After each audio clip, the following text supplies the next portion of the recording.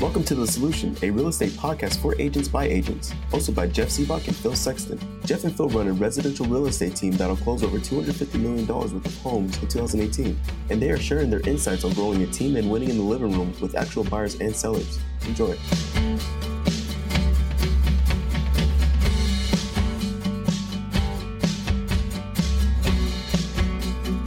Episode number 9.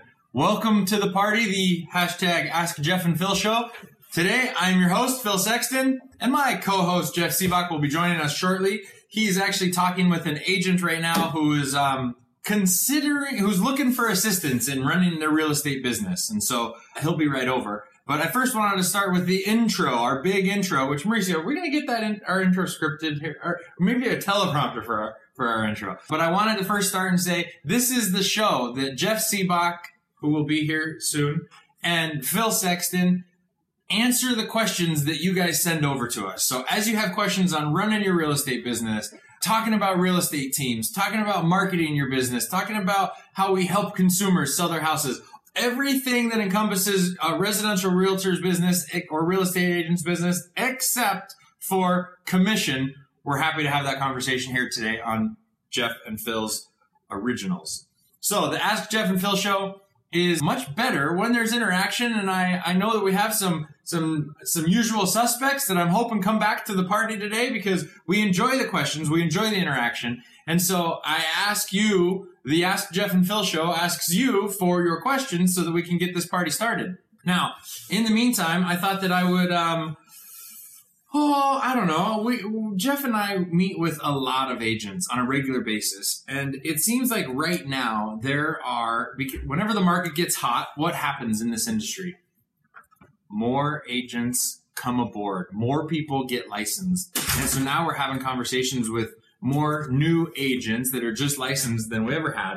It's always fun to hear their questions, to see their dreams, to figure out what it is they're trying to do, and figure out how we can help them get there, how we can help answer their questions in a way that puts them in the right direction. But Jeff! I always wondered why Gary Vee was eating. Now I know why. Why? Because if you record every moment of what you do, you're eating at some point. Yes, right. We actually got called out for eating on the show. Who? It was maybe episode 2. Where I was chewing on a Lifesaver, you were eating maybe some chocolate-covered almonds? That's what it is now. Yeah. And it was... it's 3 o'clock, you know? No, it wasn't either one of them. It was different. But tonight's kind of exciting. You know, there's a call night going on tonight. I love call night. I do, too. That's what do you want to talk about, Jeff? I don't know. There's so many different things to talk about. I guess I want to talk about... The fact that my wife is due tomorrow? The fact that you're still here today? And I'm still here, yes. Well, no baby yet. Although I did get an update from her. Are we going to be sharing you from home? Maybe she needs to have a cameo in today's show. Why? She would appreciate that. Just because people ask, how's your wife doing? She'll appreciate that. She's doing good. She's trying to walk that baby out. So anyway, very exciting. I guess I want to go on value. Value. What value an agent provides to consumers? Yeah, what value an agent provides to consumers. Nice.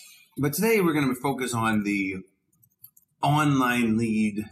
A thing about the idea I have for value is how do you offer value without kind of being in your face about it? Meaning, how do you demonstrate value as a realtor? Wow. Yeah, I'm on that one, right? On freaking Wednesday at 3 o'clock, how do we demonstrate value? Yeah. Because I don't think it's clear for everybody to know how I present value. In trying to increase the level of agency out there, what are things that we can do that when, let's say, a buyer contacts you, what are things that when you talk demonstrate that you have value? Okay. I think that is I guess I kind of would wonder what people would think. I mean, like, so in this case, I wanted to talk about street names. Okay. So, because when a buyer works with you as an agent, there's going to be two reasons. I think the agents mostly think they always work the personal connection side of the business. Yes. All right, so it's like you like baseball. I like baseball. No, I'm talking about when someone walks into your open house. I would say that 99% of agents, even in the presentation we were doing, they focus on how are you, where are you from, in trying to make a personal connection. Yes. And that style of business is less successful than it once was. And the reason why it's less successful is because the availability of quality agents is supremely greater than it was just 3 years ago. Okay. Right? So, and I think that agents need to realize this is the change in the mindset that the consumer can now find a specialist in Arcadia for someone that can identify fix-up homes substantially greater than they could 3 years ago. Substantially, right? Because as we put out videos and as we put out social media, let's take it back to really what it is if they go to Zillow, they can look up who the listing agents are. Okay. Without contacting anybody. What I'm saying is that they can look up how many listed homes they have. They can go to Google, look up their Google profile. They can look up any videos they have on YouTube. They can look at, meaning that your digital footprint is your identity. So the question is that, in the open house, if you're not displaying something of value, that you're not going to be able to convert them because they're wanting expertise. So that you have to be delivering expertise. And how do you do that? What does that look like? For me, I think that we get too far away from the idea of having something that they can't see and that you have been in. And that if you just talk about it, you're oozing value, right? Like, so if I'm in Arcadia, you'd be like, well, me and my client were over at LGO, or me and my client were over at the Oso Brewery, or me and my client were having, my kids love, there's a there's a hamburger joint. Is it called The Joint? No, it's called. Is it The Joint? There is a joint. There is The Joint. Yeah, no, it's called the Firm. What's the? Man, can you get the name of it? It's called an Indian School in the strip mall. Yeah, right. I gotta look up it because there's the Patty. It's close. Yeah, it's just the stand. The stand. Mo-Man! Yeah, baby, the stand. So me and my client wrote, because you want to be, to me, it's James Spader. Oh, The Blacklist. The Blacklist, right? Yes. Like, I loved The Blacklist for a while. That was a show on NBC. A show on NBC, yeah. I don't know if it's still on. Right. So James Spader, this is the integrating, because I'm really in the story time, as you can tell, right? So, meaning this is creating value at the open house by you telling a story of you being local that lets them believe that you're a local expert as you tell a story about an unlisted house. As you intertwine the whole thing, it's demonstrating value without being like, I am, okay. I'll tell you a story. I know where you're going. That's why I'm just letting you run. Oh, okay. Do you want me to? No. Me to interject? So let's my son's friend. We would be driving to California. He compared everything to the stand, right? Like if you had a burger, no matter where, it's not as good as the stand. Not as good. The milkshakes are not as good as the stand. Like gotta go to the stand. But anyway, so in telling the story, you're like, me and my client were over at the stand. It's off of 44th Street and Indian school because you got to tell the story like it's real, right? Is that close? Yeah. Yeah. Okay. I mean, no, but seriously. and we have a house over there that's not currently. I took them to a house. Oh man, it has an open floor plan, Phil.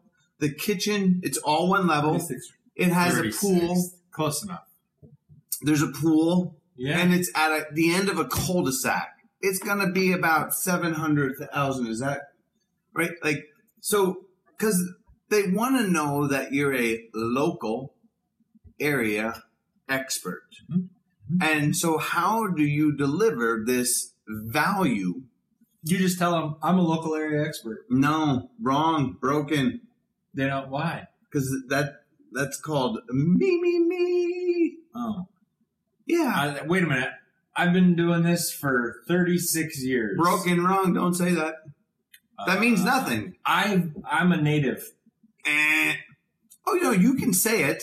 You can think it's going to work and grow your business. Not.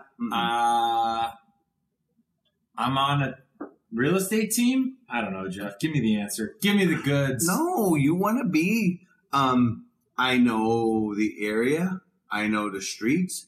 I know the restaurants. And most importantly, I know the unlisted inventory in the neighborhood. Yeah. But how do we dangle that is the question. Yeah. Oh. Yeah. Through the words that come out of this orifice. Yeah, but the thing is we always want to shorten it. We always want to, we always want to get to the point. But I like the storytelling. What did you want to talk about? That's what I'm dude, you got me. I'm hooked. I'm going north and south, Jeff. Okay, I'm going north and south. Okay, so what's next? You said James Spader. Right, because Blacklist, like kind of let's break all those three things down. Okay. All right. So, because I would watch the Blacklist and James Spader would be like, we got to go to Costa Rica, but have you ever tried Emma's scones?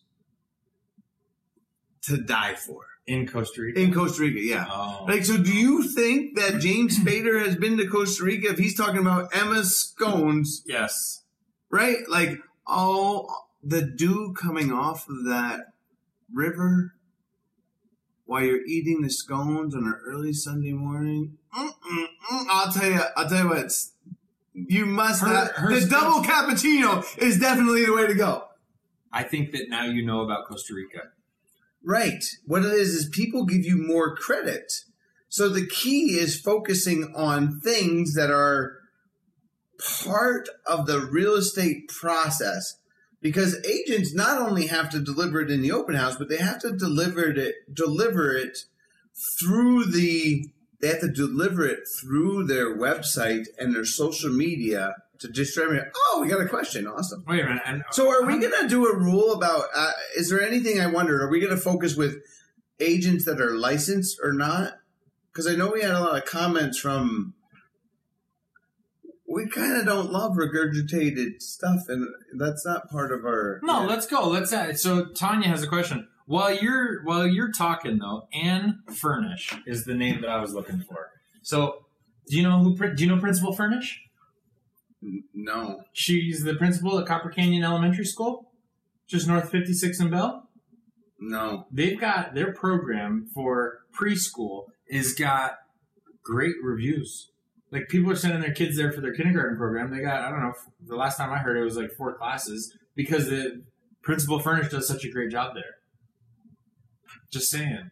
Excellent. Phil gets it.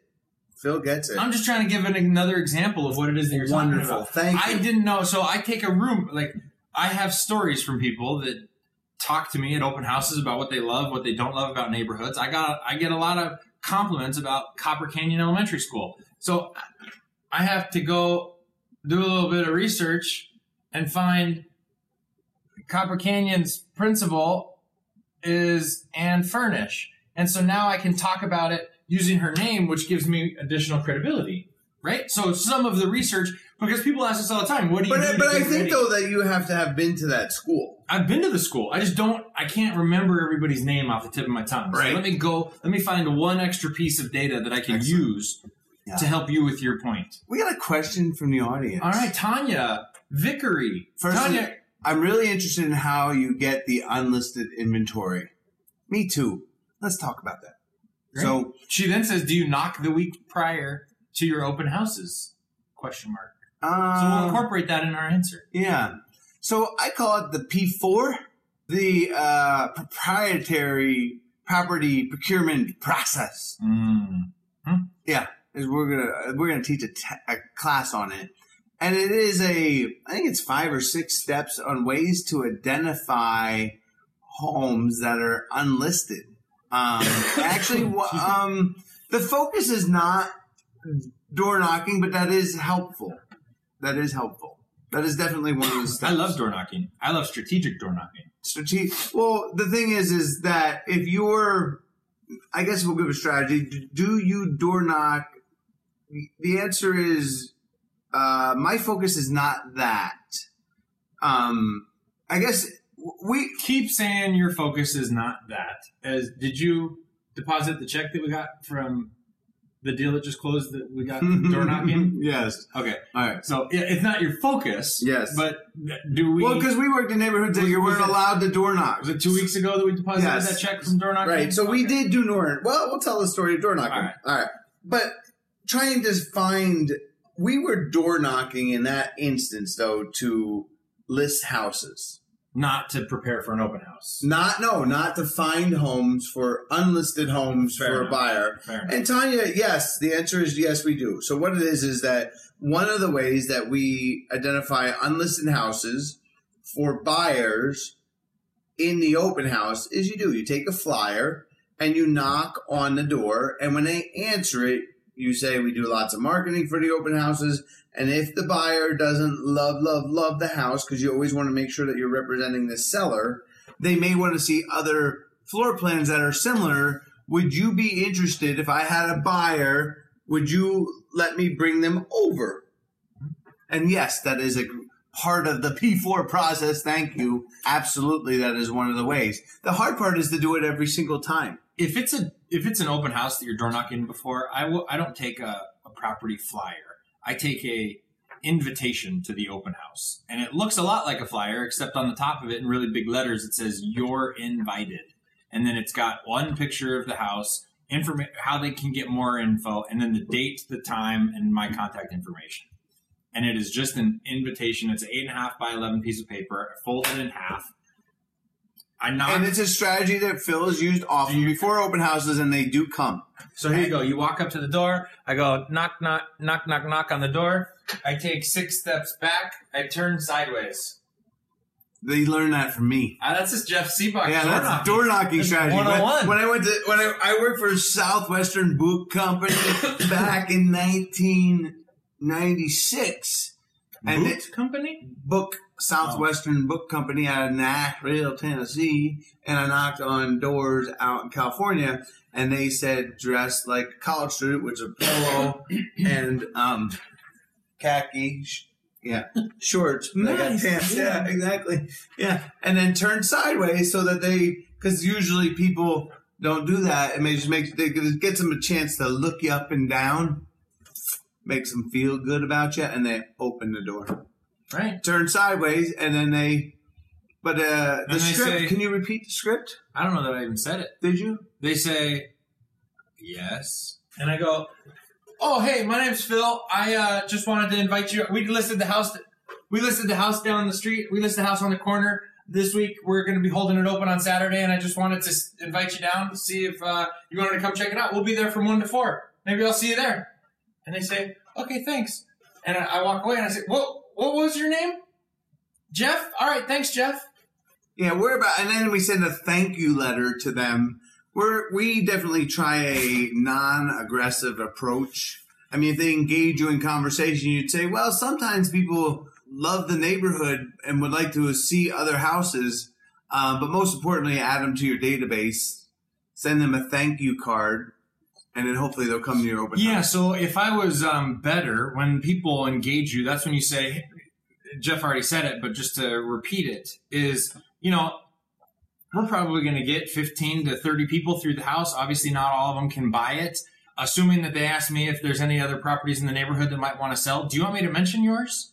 All good. Either way. I mean, I'm not tied to that. I'm like, okay, personally, good. my goal is in preparing for the open house is to, if the buyer doesn't want to buy the house, is to have unlisted inventory nearby that would allow me to take a buyer too.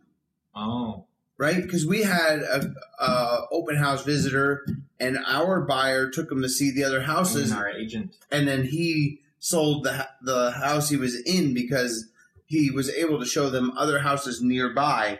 But actually, one of the tactics is if I'm sitting in an open house, and we're going down that line, I personally like to see all of the active inventory.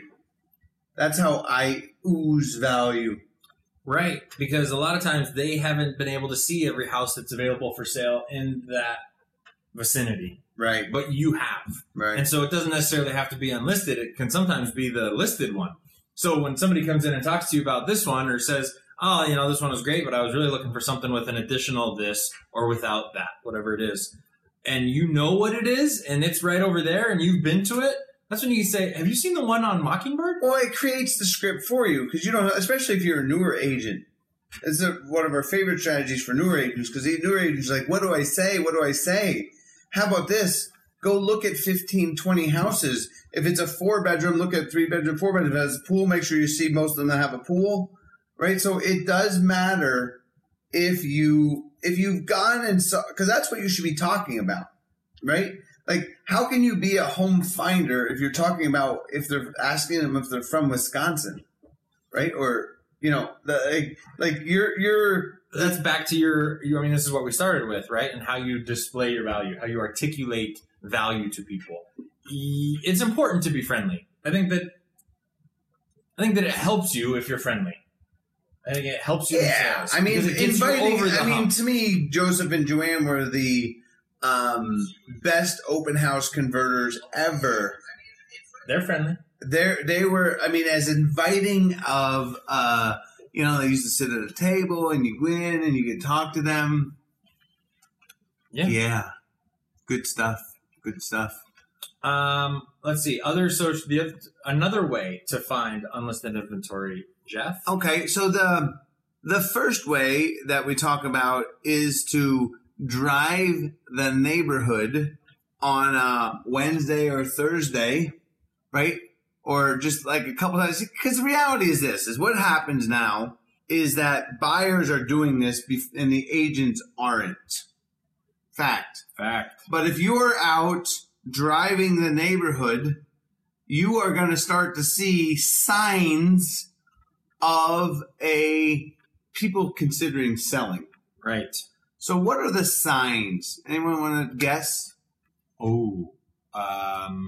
There's a real estate agent car that has magnets on the side of it, parked in front of a house. Yes.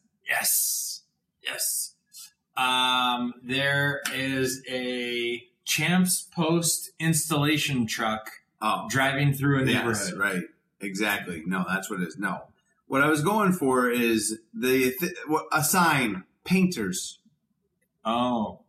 Painters? Painters. So when somebody's painting the house, that means they're going to sell it? Yeah. Oh. Yeah. The most, having been in, why can't I get that? I turned off I was going to my P4 process just to make sure I didn't skip anything. Yeah, now we can look at it. Okay, good deal. Yeah, so, drive the neighborhood. Right. When you drive the neighborhood, you will see things. Because what do people do? I mean, I think paint is the most common thing, meaning they paint the outside of their house or they paint the inside of their house when they're getting ready. So when you see a truck there, you would knock on the door and say, because if you're out previewing a neighborhood and you have a buyer, you would just then go to that house and say, you know what, I have a buyer. The script I have is very complex, so I'll read it to you. This might sound crazy, but I'm working with Mary and Joe Tom. That was just pseudo names for your potential buyer, and then you would insert your buyer's names there. And they would just love to be in this neighborhood. And I was out looking at all the available houses, and they haven't found one yet. When most people are getting their house painted, they're prepping to move. Are you guys considering moving? He who speaks first loses. Yeah. So remodelers, you're looking for dump trucks. You're looking for, just like Phil said, a sign in the yard. What about meaning a post? Because now what agents are doing, because the market is super hot, is they're putting their sign up a week or two in advance because they're trying to sell the house themselves. I got one on my street where the sign's up. It doesn't even say coming soon. I'm waiting for it to hit the Or maybe it says rental. 2 weeks. Do you think that people want to rent? No. I mean, if you're, Cerberus or somebody that wants to buy houses and hold them for 30 years, or you're Jeff Seabach, yes, you want to keep renting. But, okay, number 2. Did you just compare yourself to Cerberus? I did. That's good. Not even close. That's good. Yeah. But we both want to buy houses and hold them for a long time and rent them, which is true. That's true. Okay. All right. Okay, so number 2. So number 1 was preview homes by driving around the neighborhood, and then when you're previewing the home, pay attention, looking for. It was like, signs. Did you not tell the story about looking for money in New York? I think that was last week. Birds, yeah, yes. Exactly. Same idea is that if you're not looking for these signs, you're not going to see them, but just different things that indicate. And then when you see the sign, the toughest part is taking action. Park your car, get out of your freaking car, and then go in there. Knock on the door. Right, because you're doing the job for your buyer. We'll get to the door knocking store because you're going to hear later. We were doing a job for our buyer. That's how we identified some sellers accidentally. But number 2 is calling canceled and expired, Tanya. So canceled. This is the patented P4 proprietary procurement property process. I still think pursuit should be in there somewhere. Okay. It's not the P5. The pursuit of proprietary procurement. It's proprietary pursuit. You just like that word. It's a good word. All right. So number 2 is called cancel and expire. So what does that mean, Jeff? Whew. Okay. So you know how we build a search for active homes? That is the common thing that agents will do. And you send them to clients. And you send them to clients. Yes. So take that same query. So you have like a neighborhood. Let's say you have Trilogy or whatever your neighborhood is in the subdivision field, or you just draw a map of the area that your buyer, because typically buyers look in a 2-mile, 3-mile radius or neighborhood radius somewhere in there, maybe even 5 miles. Instead of saying active, select cancel and expired, but then go back 5 years. Oh, no. Oh, 5 years? Yes, 5 years. Okay, well, because the thing is the market has been kind of flat in a lot of areas since 2013. Anyway, can you work in prognostication? We prognosticate. What does that mean? The action of foretelling or prophesizing future events. We've predicted the successful where the market was going 4 years in a row. Prophecy. Anyway, let's get back on to number 2. I like Amy Jones. Cancel and expired. We'll get there. We'll get there. Hold on. Getting rid of rubbish, cleaning up landscaping, replacing carpet, tile. Yes. Contractors, dumpsters. Why not? Right? Like the thing is we're in the job of meeting people. Our hope is to meet homeowners. There's no negative to you knocking on the door saying that you have, because the goal is to tell a neighbor or a homeowner that you are working with a buyer. Like that's value. That's a value conversation. I got a buyer. Anyway, back to the cancel and expired. So you go back 5 years in MLS. Instead of picking the actives, now you could cancel expired, go back to 2013. And now you have to look, though, to see if the house canceled, expired, or canceled. And then if it's has not sold, meaning that you have your list, let's say it's 58 homes. And you'll see that probably 20 to 25 of them relisted and sold in their time. But there's probably another 25, and that's what you're looking for, of homes that tried to sell but did not. And they're the same owner in the tax records. Exactly. So again, you could softball it and deliver them a note to their door, or writing them a letter. Or what I say is, or you could call the agent if you're unable to find the seller contact, or if you're lazy, scared, or simply don't have the courage to knock on the door. Okay. Right? Because the thing is you can just call the agent, and then the agent has that contact information, or you can just belly up to the bar, walk up, knock on the door, and then here's the script. Okay, you ready? Right now. Yeah. All right. You know, this might sound crazy, but I'm working with Mary, Joe, and Tom. You know, I like to tell them a story at this time.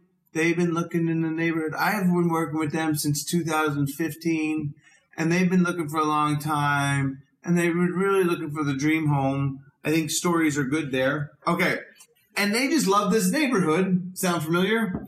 And I was out looking at all the available houses, and they just haven't found the one. Would you move if you got a great price? He who speaks first loses. Yes. Yes. All right, good deal. All right, pause and let them answer. That's what that was. That was me emulating a pause. You mean take a note? Yeah, exactly. If you do not know someone, pause and let them answer. If you do not, if you do not, the answer is like, so this is the, because they usually give you the script. Right, let them off the hook. Oh, that's okay. If you're not interested in selling, do you know anyone that does? Question mark, script. Yeah. Okay. Pause. Yeah. So, and then follow up with a thank you and add them to your database. Okay. Number 3. Okay. So when you go back to that same query that you built, and you look at all of the active homes on the market, you look at the under contract and the pending. In our MLS in Arizona, you can organize by who the amount of agents, right? If you look at 3 years of inventory, see who's got more than a couple, and you could call the dominant agents, meaning people that have listed a couple, because in the North Scottsdale, we have about 200 houses in pre-list, right? Meaning that when an agent that sells a lot of houses knows of homes that are not listed yet. The other thing is you could just even call the active agents, because if that active agent is sitting in open house, if that agent's sitting open houses, they're going to know of neighbors, because the neighbors would have come in there. Is that a word? Come in there. Mm-hmm. Mm-hmm. COMN. Come in there. Yeah. D. Move on. ER. That's what Mauricio gave them. Move on. Come in there. Okay. All right. So here's your script when you're calling the active agents. Ready? This might sound crazy, but I'm working with Mary, Joe, and Tom. Tell them the story of Mary, Joe, and Tom, right? And because they just love this neighborhood, and I was reaching out to you because they haven't found the one. And I know that if you're sitting your 123 Main Street house open, when I sat my open houses, I would have neighbors that came by. Do you know any neighbors that are considering listing? Hey. Wait for the answer. Yeah, there you go. All right, cool. All right. So that was number 3. You're going to give them all? Are we giving, how much time do we have? I guess we have no more questions. Although I like Bill Risser's question. Okay. Can you work in prognostication? We do. What do you want to know? Yeah. Hold on. I'm going to need an example of working in prognostication, Bill. If I know, my guess is that you're probably walking near a body of water. It looks Gulf-like. I don't know that it's Atlanta-like. I feel like people swim in that swamp? I'm guessing that, you were using, you're maybe wearing a shirt of a sponsor of a podcast or something like that. Anyway, curious what you mean by that. Yeah, what is... Can you work in prognostication? Here's what I'm guessing you mean. I'm going to prognosticate what you're saying. And that is, do we say we have a client even if we don't? Is that what you're asking? Oh, because we might be getting a client? Yeah. Is that what you're asking? No. I'm just guessing. I don't know what he's asking. No. I mean... Do you think that's what he's asking? I bet you know okay. You know him in yeah. See, I think that's true, I don't love that answer at all. Because our mantra has not been to create something that's not there, right? Now, we do in marketing try and push the envelope as much as possible, but the most serious thing that you have is that people are very good at telling whether you're faking, and that your reputation is based on too much faking means not enough business is usually what happens. Unless, I know some of the top selling agents out there that are very good at it and they get away with it, but most of us suck at lying. So if you suck at lying, it's going to ooze through your face.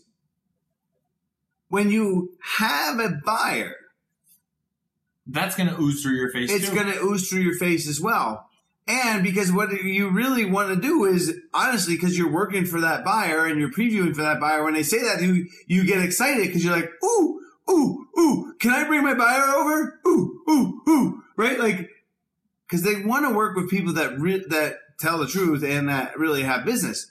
And then you get to turn the ooh, ooh, ooh, ooh. Well, they asked me to look at it first, right? But that's why you have to be sincere, because they have to believe that you have one. But because when you have one and you tell a story, like, you know what, they hit the website, they're moving from Illinois, they have a house to sell, it's on the market, they just got an offer, they're coming next week. When can I take a look at your house today at 4 after the open house, or can I just squeeze through it right now? Yeah. Real stories work. Sometimes the timing is your best friend. Like, maybe you're going to do 2 open houses at a venue, and the first one you meet people in, and so then when you meet a buyer at an open house that's looking obviously in that neighborhood, in that price range, for that size, you can then go out and dangle that buyer or leverage that buyer to the people that you're door knocking for, because you actually met somebody at the open house. So you're saying that you are going to pre-knock to find out before, then you go to the open house, and now you have one. Now you go back and say, you know what, last week you said you weren't interested, but they really want your floor plan. Are you sure you don't Whether it's the same doors or not, it doesn't have to be the same doors. It can be different doors. Hey, last week, I don't know if you saw my signs, we held our house open right there, and a buyer came through and said that she would only buy a house that had X. I think your house has X. Do you have any interest in looking at an offer? Hold on a second. I'll be right back. Do you have any interest in selling it? Another way, and I appreciate the unlisted houses conversation because we focus a lot on that. I think that there is a website out there. It starts with a Z. It's a real estate related website. I don't know if anybody can guess which one I'm talking about. I'll wait about 3 more seconds. Ends with Illo. Okay, Zillow. Yeah, and they have a section on there called Coming Soon. And so if you do, I just assume that all clients are looking on Zillow for houses. Maybe it's a bad assumption, but it is an assumption. And so when you're on Zillow and you can click a Coming Soon option to see all the houses that aren't listed yet, but that are coming soon, I assume my buyers are doing that. If I'm not doing that as an agent, then I think I'm behind. If I am doing that as an agent, sometimes I can bring those additional opportunities to my client's attention before they find them, right?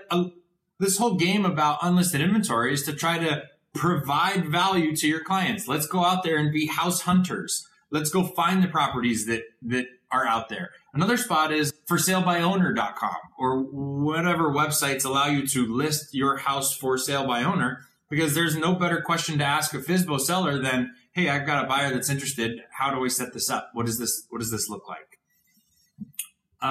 What else? We actually, on our team, and if you guys are on teams or at brokerages or whatnot, this is a strategy that we use. We share a document that is a Google spreadsheet. It is titled, I don't know if you can see that, Unlisted Homes by CBOC team members. And then so as our collective group, our collective team goes out and finds properties, we then add them to the spreadsheet, and there are currently 77 houses on the spreadsheet that our team members have identified that they want to sell, but they're not on the market yet. And that list is, you go on a listing appointment and they're undecided. They want to wait till end of summer. They want to wait till their school starts. They want to wait till the year turns, whatever the reasoning. They decide that it's not going to be now. Let's add them to the spreadsheet. Now we have that unlisted house. I try to simplify things as I'm working. Amy Joe, you're giving me a question that I'll read here in a second. In my simplification of things, I take it down to one word, and that's leverage.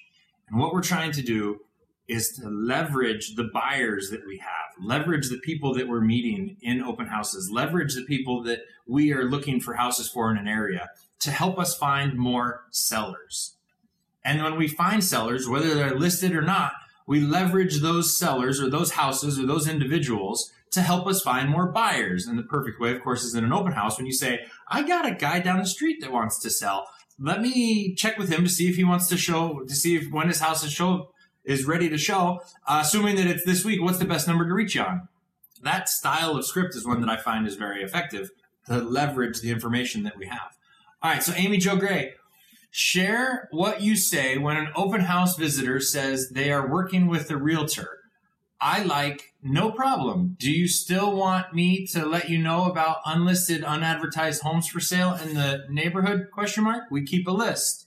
Yeah, I like that too. It's tough. I think that I got to address a couple of things in that, Amy Jo. Thank you for the question. And that's that buyers went to a class, and the class said, if you ever talk to a realtor, if you ever go to an open house, if a realtor ever asks you for anything or calls you, just tell them, I'm working with an agent, and they'll leave you alone.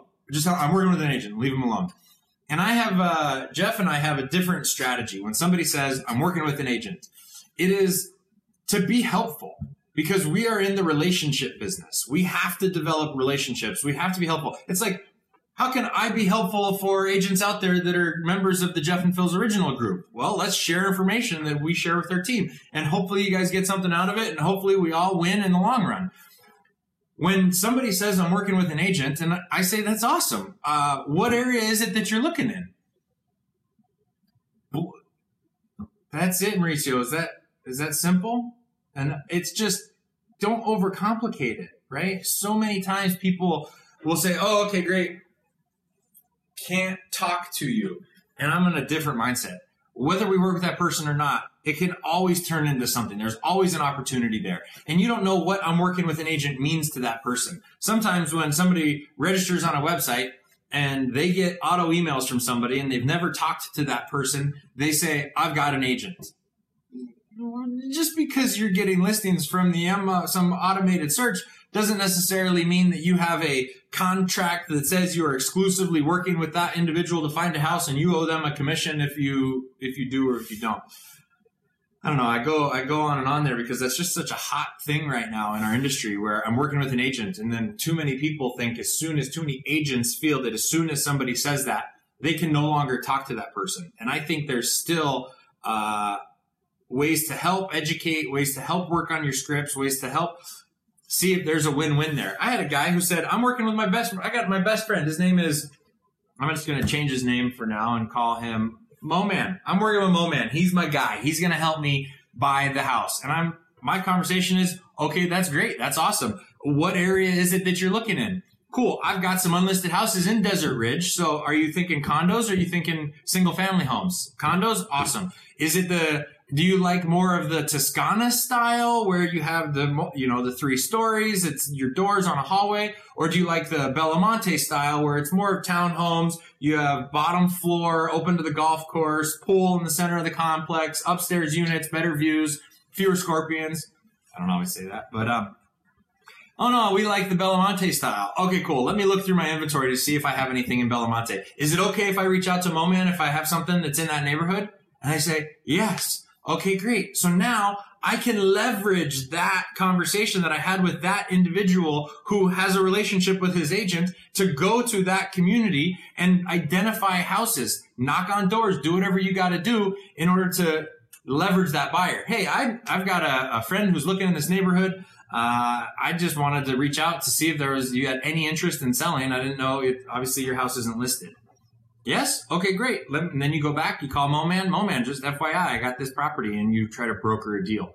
It's not always about the MLS in today's day and age. Sometimes it's about just being able to broker deals, build relationships with people, figure out how you can help them, and then go out, leverage whatever it is that you have to go out and find ways to help them. Good question, Amy Jo. Appreciate it. Yes, we keep a list. That's an absolute answer.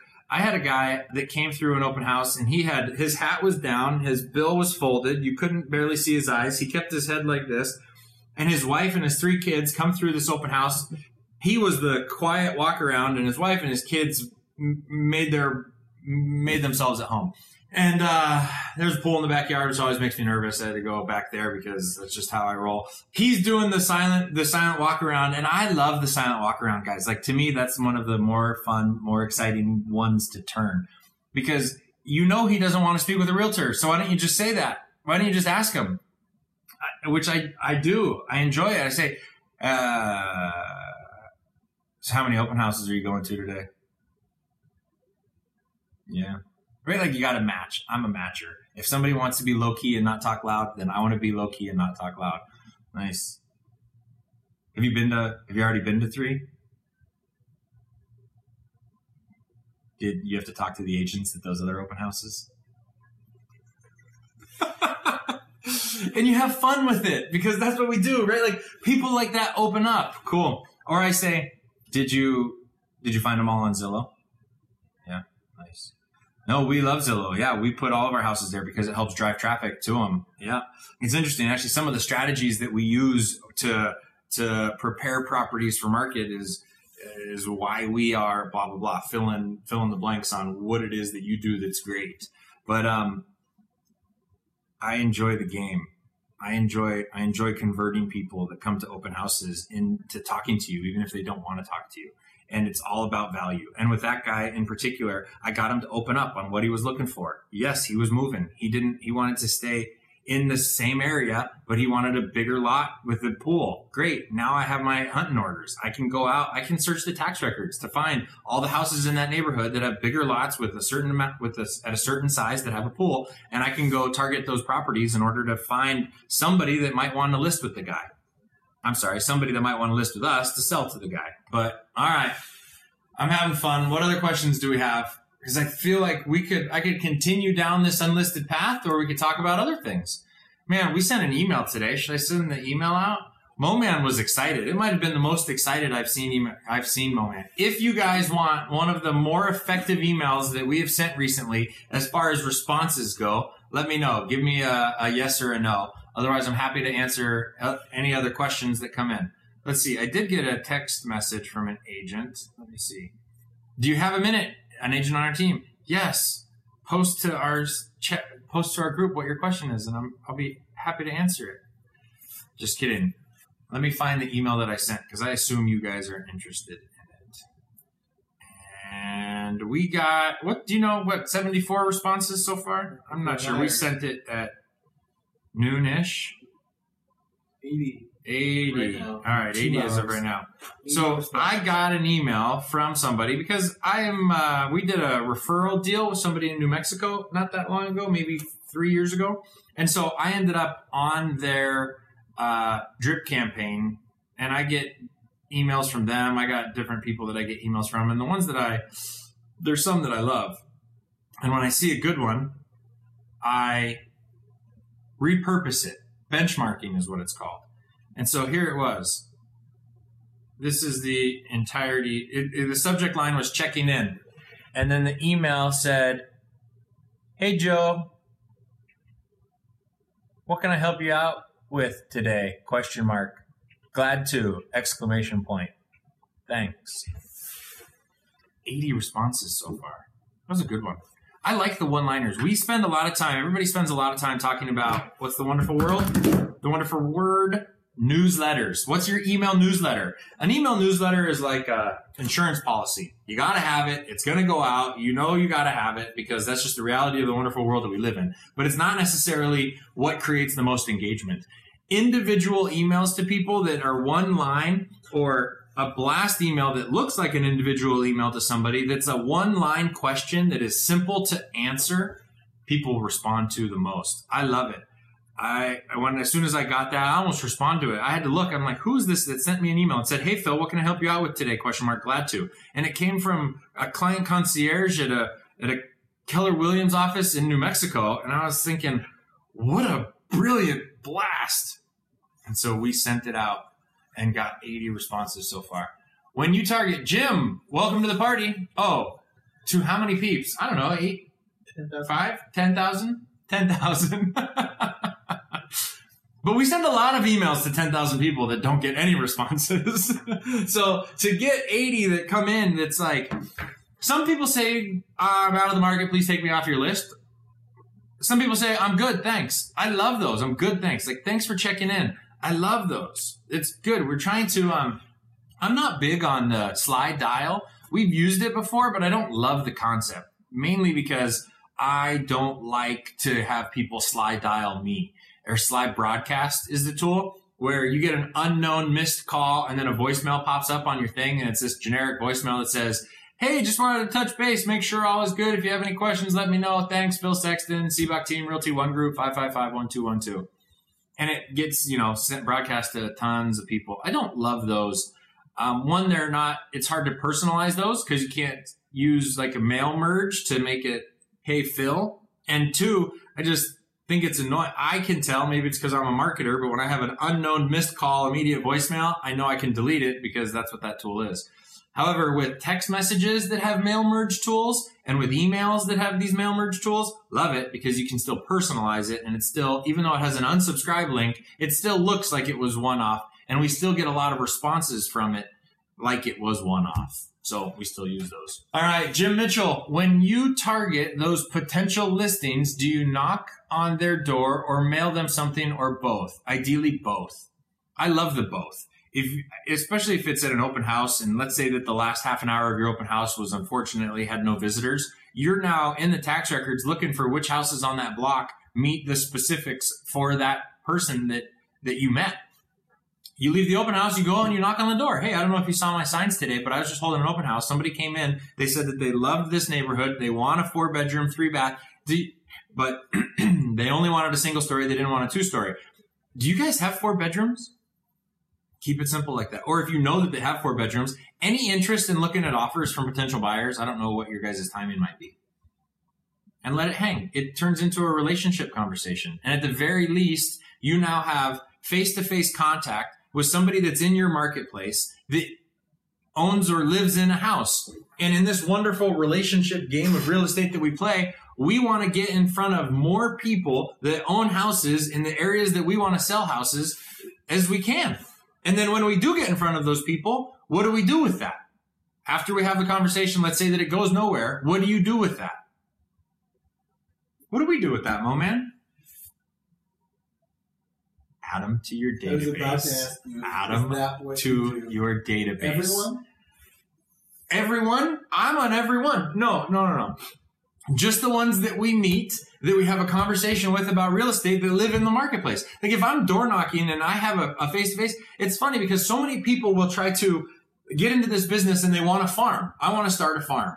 And that means that you want to convert people who don't know you, who've never met you, who've never seen you, to convince them with mail, typically, to call you, to trust you so that they're willing to place a phone call to you to talk about business. That's hard. That's really hard. I would rather take somebody that I've met face to face where I actually had something of value that I was asking them about and then follow it up with an ongoing mail campaign because I've got a much better chance of staying in their mind because we had the eye-to-eye contact. We had the face-to-face.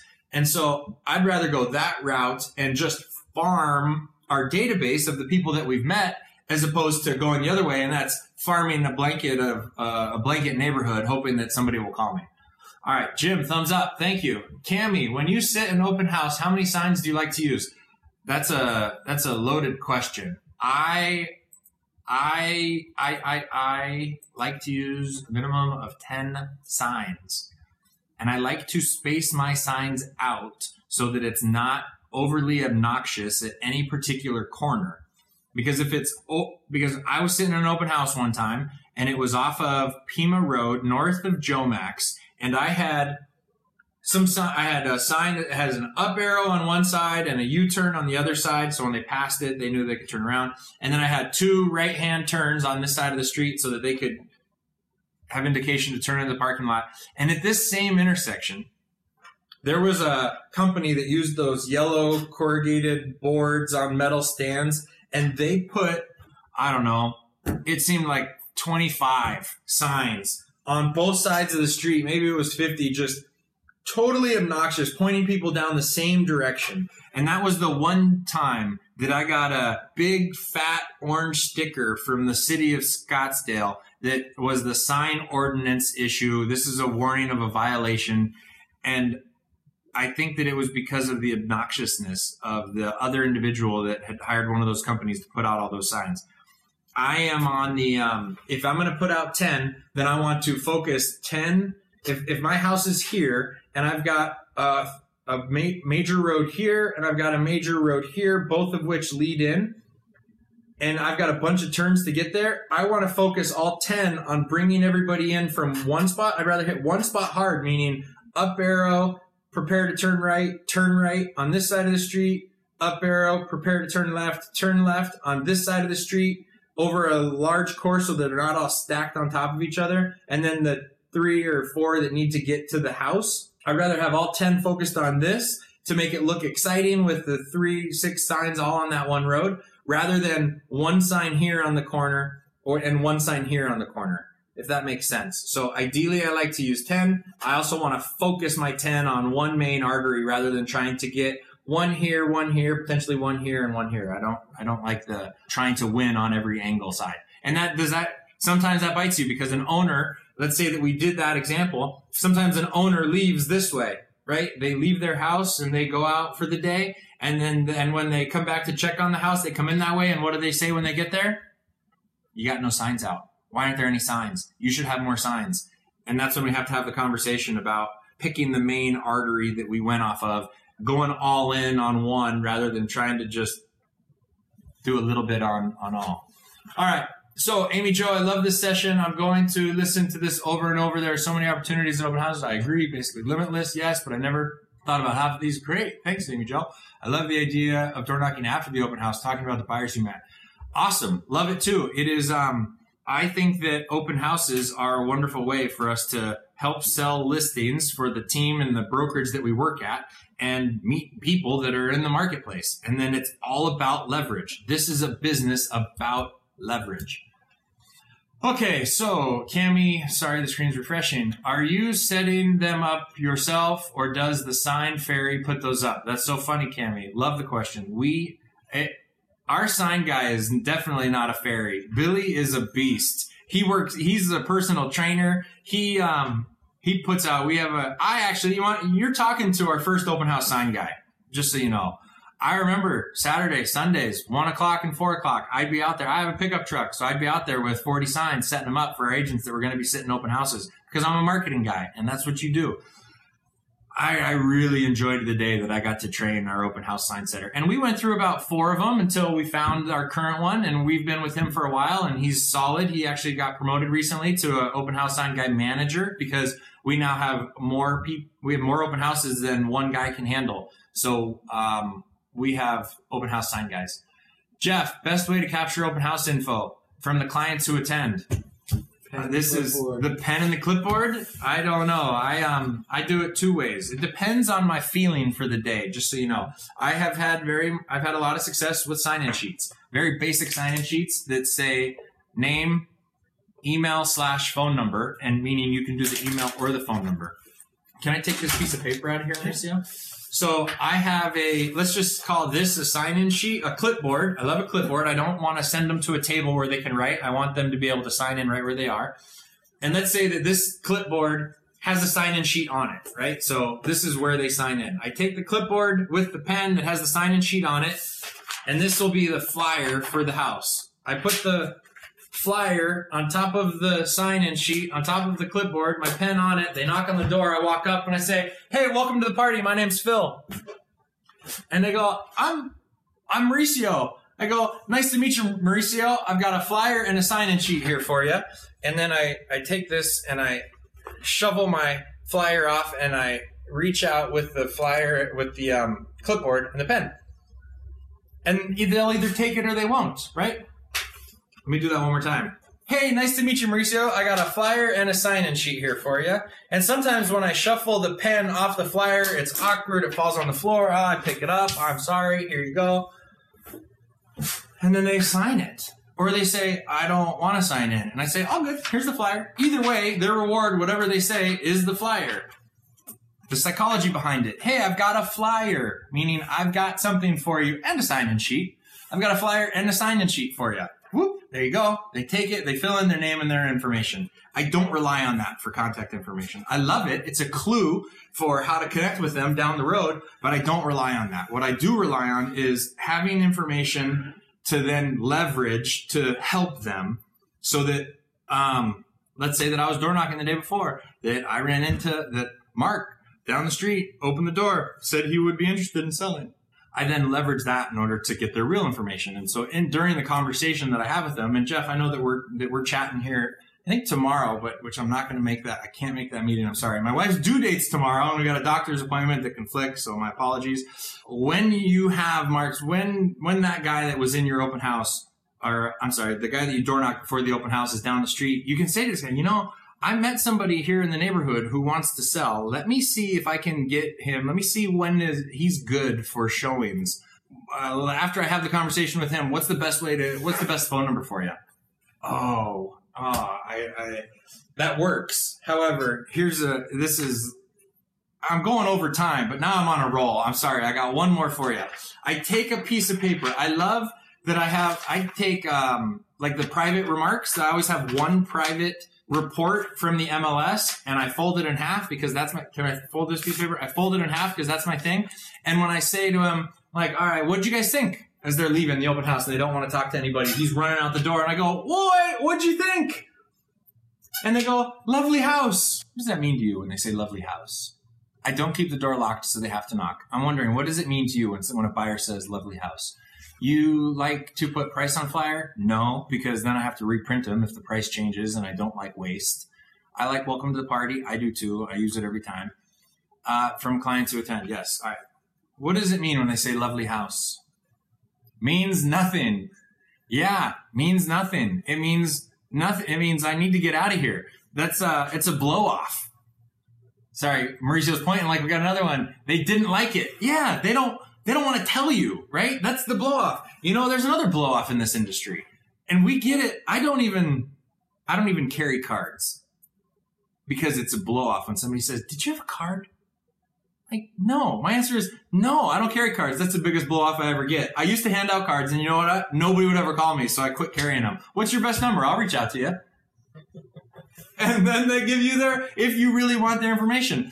But yeah, when somebody says the house is lovely, I then call them out on that. The house is lovely, really? That's the blow off. That's what people say when they have zero interest in the house. Was it the master bedroom? Was it the backyard? What was it? Was it the price? Was it too big? Was it too small? Call them out on it. Oh, no, it was too small. Okay, so let's see. We're at 3,500 square feet here. So you're looking, and I take my piece of paper and my pen, and I write on it, under 3,500. So like what? 2,500 to 3,500? Which range are you looking in? Okay, 2,500 to 3,500. Cool. Is this price okay? Obviously, you came this so it's this neighborhood, 2,500 to 3,500 at 500,000. Is that so? This house is 500,000. Is that at the bottom of your range, top of your range? Are you 400 to 500, 400, 500, 400, 500?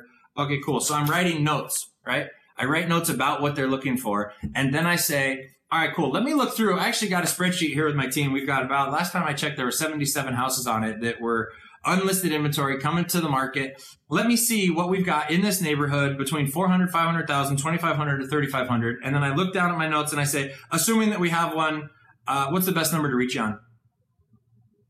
And I'm just staring at my pen, and they go, and he goes, honey, give him your phone number. And she does. Yes. Okay, great. You write that down. Now my work's cut out for me, and I have to set up the expectations. The expectations, meaning if we don't have something that's on that list, obviously it's going to take me a little bit of time to find one. So give me 10, 14 days, something like that. I get out there and I shake the bushes. I'm going to identify every single house that's in this neighborhood that's within that range to see who's interested in selling, and I will get back to you one way or the other. How's that sound? Cool. Awesome. Thanks. Appreciate you guys coming in today. Have a good day. And now the hard work is out there.